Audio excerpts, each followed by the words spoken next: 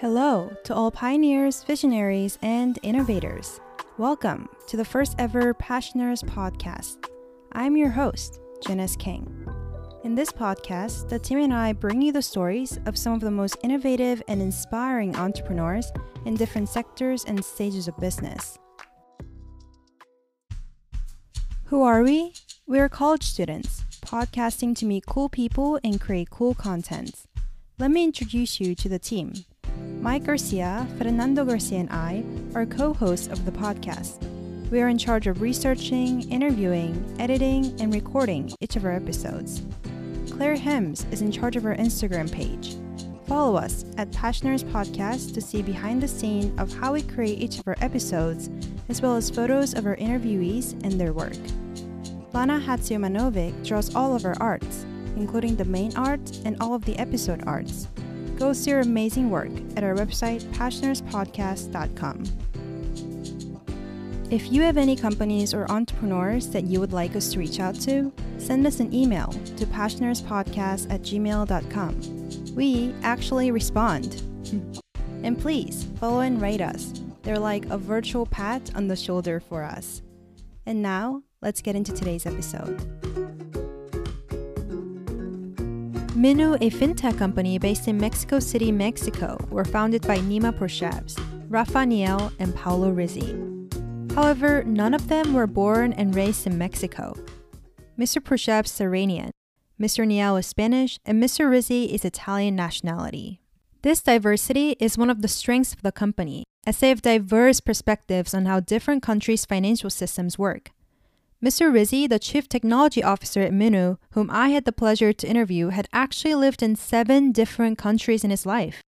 In 2007, when he decided to move from Spain to Mexico, he found many things that were odd to him. Unlike Europe, in Mexico, employees are paid on a bi-weekly instead of a monthly basis. However, because people don't trust the banking system, Mexico's economy is highly cash dependent. People don't like to keep their money in the bank. Instead, they try to cash out all of their money when their paychecks are available. In those specific days, to the ATM, you would see long queues that I was saying, wow, are they giving for free something or what's happening over there? It was really strange to me. So the point is that Mexican people, the economy of Mexico, it's a lot based into the cash transaction. It is not surprising why people have lost trust in the banking system.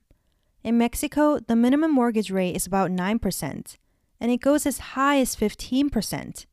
This was a complete shock for Mr. Rizzi, because in Italy, a percentage of the credit that goes over the 9% is illegal, or in another word, usuri. Usuri law prohibits the practice of charging above the 9% maximum interest rate. The average mortgage interest rate in Italy is about 1 to 2%. However, in Mexico, it was normal to receive 12 to 15% mortgage interest rate. But then things get even worse.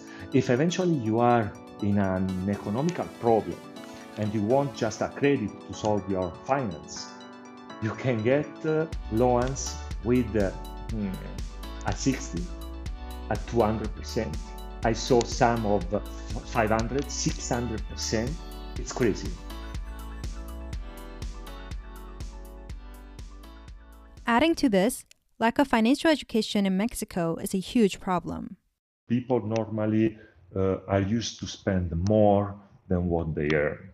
So there is not really education. For example, sometimes people, I hear a lot of jokes also about it. So when it comes your quincena, the day of this half of the month when they pay you, normally they can spend eventually everything in a night out, taking some beers and a shot of tequila.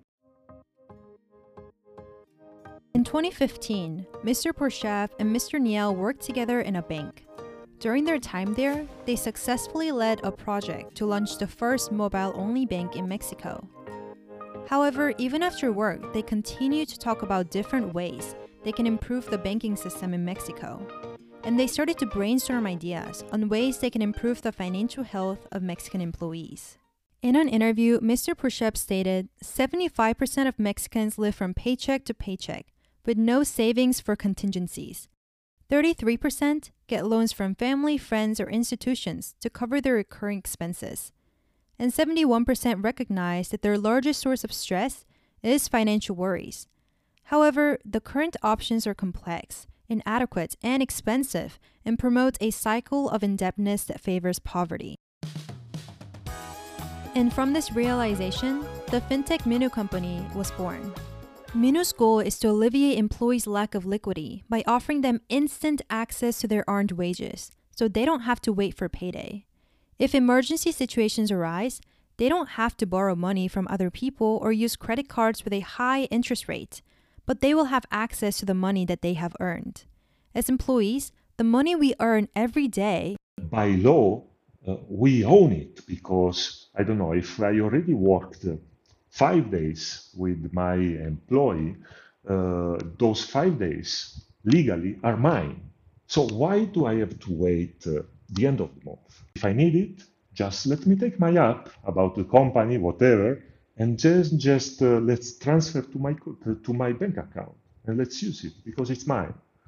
And I don't have to fall in this situation that eventually I have to ask to somebody else those money. However, when the company partners with Minu and employees have access to Minu's service, they will realize that Minu does not give access to 100% of their pay before their actual payday. This is intentional. While Minu wants to provide access to liquidity, they also want to encourage employees to have financial responsibilities. We want also that when you get your paycheck, you get something in your hands. So normally we give access to the 50% of this, so that if you have any emergency, you can cover those emergencies. Minu's service is financially accessible to both the companies as well as the actual employees using the service. There is no contract fee when a company partners with Minu.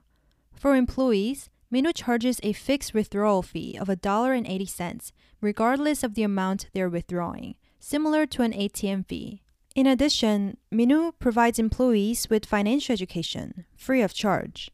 In the package that normally we offer to the companies, we do also, they are called talleres de finanza, so like financial wellness courses, where we explain, we go physically, well, before the COVID, of course, now we are organizing a lot of webinars, etc., where we try to give a lot of tips and information about how to make a better use of their personal economies. Employees don't need to open a new bank account or card. Whatever they earn that day is automatically available to them through the Minu app using the same payroll account. And for each paycheck, the balance is cleared. For their paycheck, they get whatever they earned for 15 days, minus the money they took out through Minu before their payday. It's a win-win and win for Minu, employers, and employees. Minu earns a small fee every time employees withdraw money. For employers, having the flexible option provided by Minu improves their talent attraction, retention, productivity, and satisfaction. Minu service does not have a cost for employers, and there's no change to their payroll timing and processes. It is integrated with the payroll tool, which automates the data transfer so that no additional administrative work is generated. Employees have a peace of mind knowing that funds are immediately available to them when needed, and they don't have to fall into a cycle of debt if they simply need an emergency fund before their payday. Minu's service is already adopted by 50 companies. Minu's app currently has 6,000 users and aims to finish 2020 with 40,000 users and 142,000 users by the end of 2021 through strategic alliances with partners such as Edenred, the largest employee card player in Mexico with access to 4.5 million users. In 2019, Minu raised one of the largest seed rounds in Mexico's history of $6.5 million. When you get to the right project with the right people, right money in the right moment, so I think that helped a lot. My direct team of developers is composed of 15 people. So today, after 1 year and a half, which we started in 5, today we are about 30 people. I love them because The team is very smart and very senior about each of them for what is in charge of doing. Since it is such a fast-growing fintech company, I thought Mr. Rizzi's job as a chief technology officer would be to code daily, to fix bugs, improve services, etc. But I found out that's actually not the case. So, what would you say your daily life looks like? Being calls all the time. So I start my day 8:30. Normally, all the days by 8:30, I'm in call with the whole of my team, everyone, just because I like to be and let feel my presence. So we simply double check really quick. It's a call about 15 minutes. And then after that, there is a long series of other calls about coordinating tasks and coordinating strategic issues or meeting with the other virtually, of course, meeting with the other co-founders and talk about, the vision of how we must evolve our product. So right now it's much more complex, but mainly I would say that as a co-founder and CTO, one of the biggest rules that I have, and I would say most of those people that are in my role should have, is to cheer up a lot your team, give them a lot of space, trust into them, motivate a lot them. So every day there is at least one or two one-to-one calls where I'm me and my other co-founders, we really care about them. Mr. Rizzi's life now is composed of much more responsibilities than simply having the passion for technology. However, when he first became interested in software engineering, that was all he needed. When he was 10 years old, he wrote a simple computer program for his dad, who was a professor, because he was jealous of the time that his dad was spending at work instead of hanging out with him. The computer program that he wrote automatizes the repetitive calculation that his dad was doing and saved his dad a lot of time to hang out more with him. And his passion for technology and thirst for knowledge continued throughout his teenage years. Then, when Mr. Rizzi was 19 years old, he enrolled in a university to study software engineering. Did you end up finishing your college education? I mean, if you started coding since 10 years old, I am sure you are way ahead of your classmates. Never did it. I never had that pleasure, but it's funny because just in that first period when I had to be following the college, the university, I've been giving several courses for masters to people that already had their degree as a teacher, expert in the sector. So, when you talk about technology, it's something different. It's a lot based about the passion that you have with, this falling in love with this matrix, if you want to call it, because normally, if you think something that it's horrible about my job is that every day it comes out something new about a new library, a new system, a new. So if you want to be always up to date, it's really frustrating. And more if you love it, you want to be always and try to do something about machine learning, artificial intelligence, etc. So you never stop to eat all those stuff. So if you go to the university, it's also really difficult to find. There are so many, so great, of course, I have no doubt, but it's also very difficult to find something that is really up to date to the latest, because every day there's something new.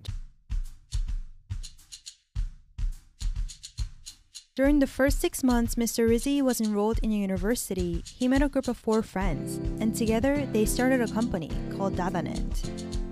With a group of other 4 friends, we founded a company which actually was an ESP, Internet Service Provider. And what we were doing, we were mainly at the beginning providing connectivity.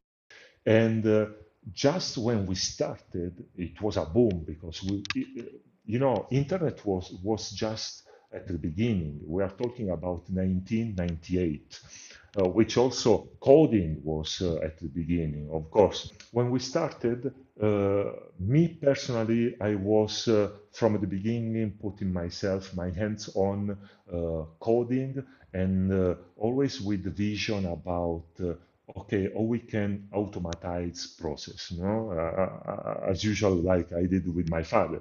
So we started coding uh, some innovative platform of e-commerce.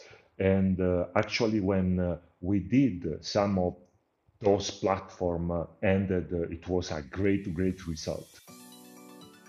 Dadanet's e-commerce platform started to have big clients like the soccer team AC Milan, Vatican, and national banks, and it became one of the few internet companies listed on the Italian stock exchange at that time.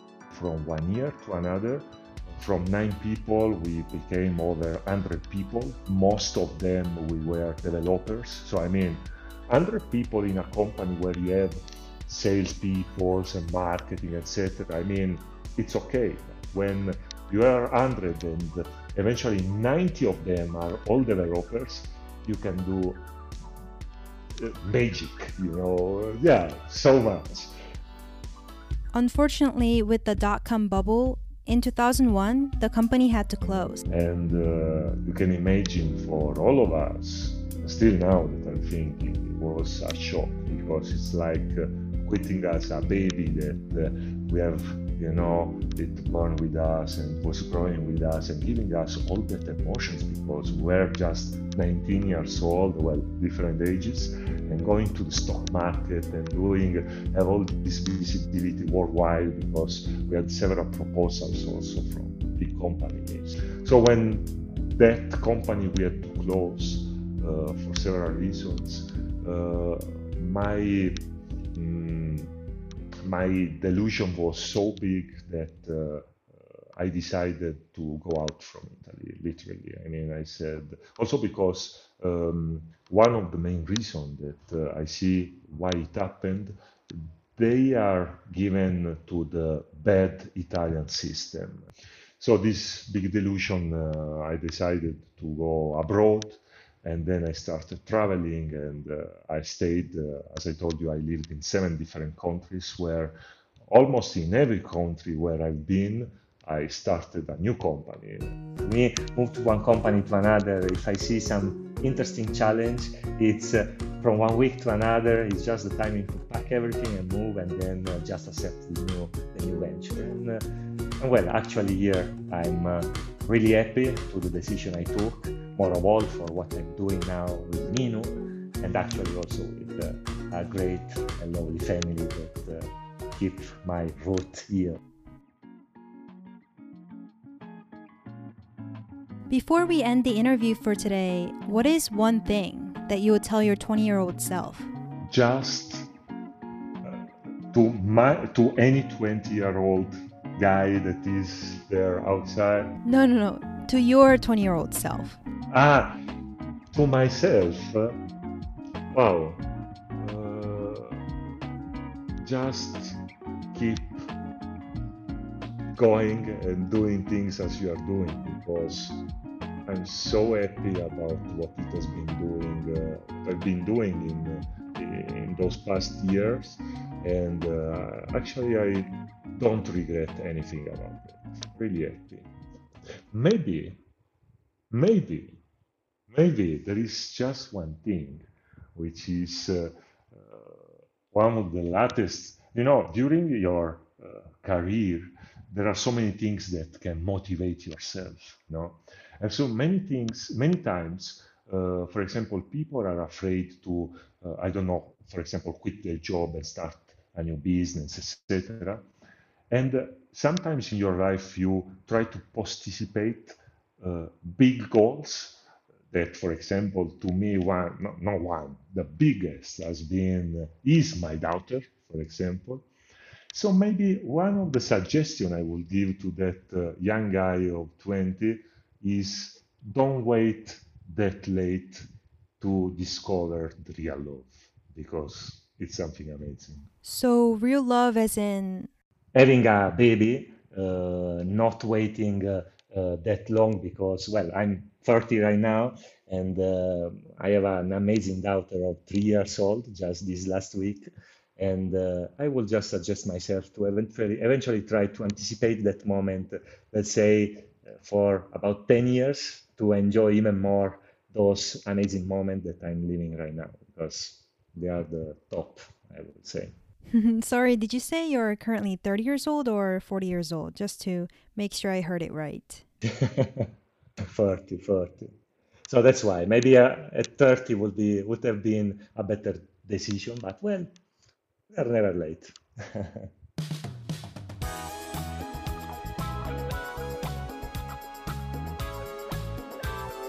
The general impression I got during this interview was how excited Mr. Rizzi became when he started talking about Minu's mission, his previous work experiences, and more generally about technology, and even more generally just about life. He's currently 40 years old, but I feel like I got a glimpse of his 10-year-old self when he built that first computer program for his dad.